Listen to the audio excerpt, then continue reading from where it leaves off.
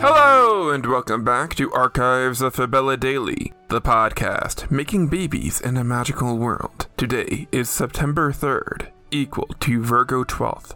Books are available on Amazon.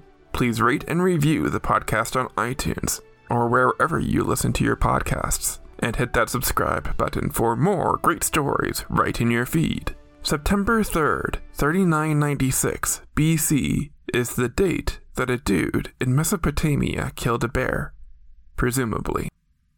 But in the magical wonderland of Fabella, the first baby was born. I'm Dylan Foley, and this is Archives of Fabella.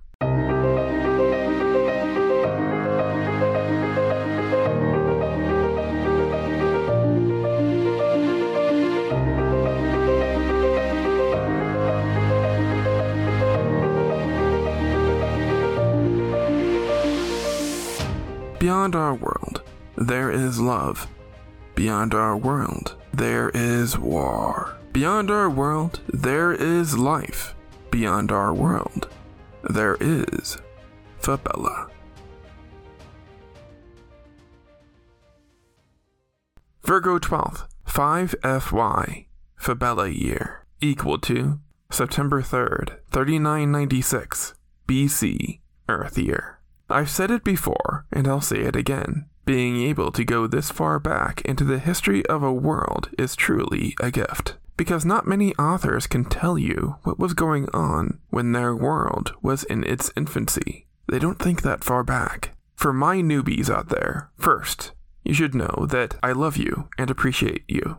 Second, you should know that when Fabella was created, the first generation of people were formed out of the natural environment, Adam and Eve style, only significantly more than just two people. Every one of these first Jennies, patent pending, began life at about 10 to 12 years old, so you have sort of a primordial Lord of the Flies situation going on for a few years. By year 5, first Jennies are all about 14 to 17 years old. One of them is an Entick girl named Madar. Entics are halflings, no taller than 5 feet, with glowing antennae sprouting out of their foreheads, and big, pointed ears. Females like Madar are all blue. Males, like Patar, an on-again, off-again mate of Madar's, are all orange. Patar is a fairly regular bunk buddy of Madar. Nobody is monogamous in any sense of the word in this time period.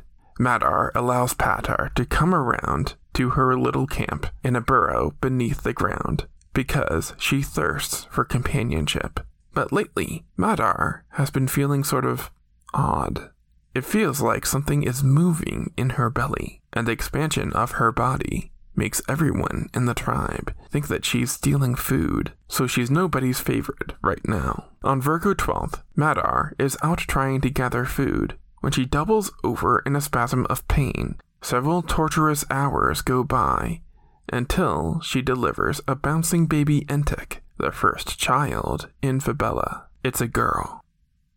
Madar doesn't know what to do. She tries to run from the strange creature who came from her body, but her umbilical cord is still attached. She severs the cord and gets a few steps in before she suddenly turns around and returns to the helpless infant. For reasons even she can't explain, she feels sorry for the baby and a need to care for it. The little one has nobody, so Madar picks up the baby and takes it back home to her burrow. The baby cries non-stop throughout the night. Madar is worried that other hunters in the tribe will detect the screams and come to kill the baby for food.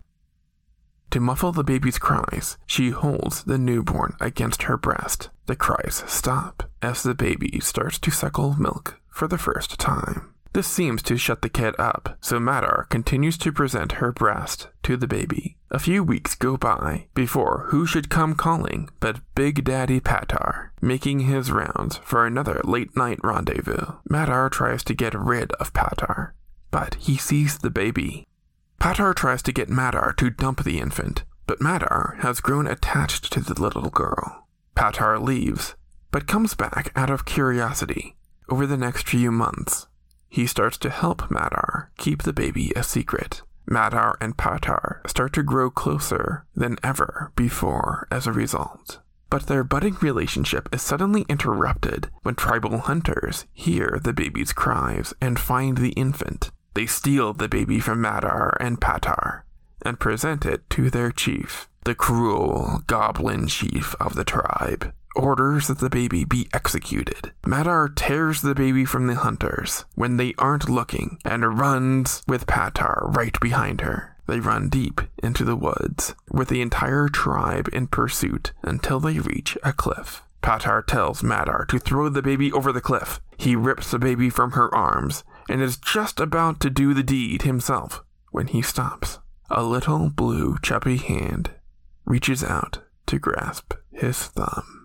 Patar realizes that the baby is part of him as well. He returns the baby to Madar. They stand together as a family of 3, daring to face the tribe as they burst out of the woods. Just before hunters are about to execute Madar and Patar, other female gatherers within the tribe, including the goblin chief's own mate, reveal they too have given birth to babies.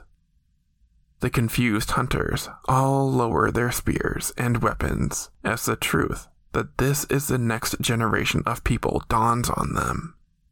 There's still a ways to go before people of Fabella embrace what it is to be a parent. Madar and Patar are lucky to escape with their lives as they name their baby Lena, meaning hope in their ancient language.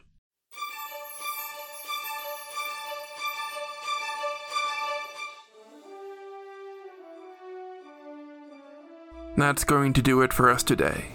Subscribe now to get more new episodes right in your feed. Rate and review the podcast on iTunes or wherever you listen to your podcasts. Send your questions to archivesoffabella@gmail.com. Archives of Fabella is created, produced, and hosted by Dylan Foley, with music by Garrett Ferris and audio blocks. Books are available on Amazon in ebook and paperback. As always, look outside of what is possible and think about what might be.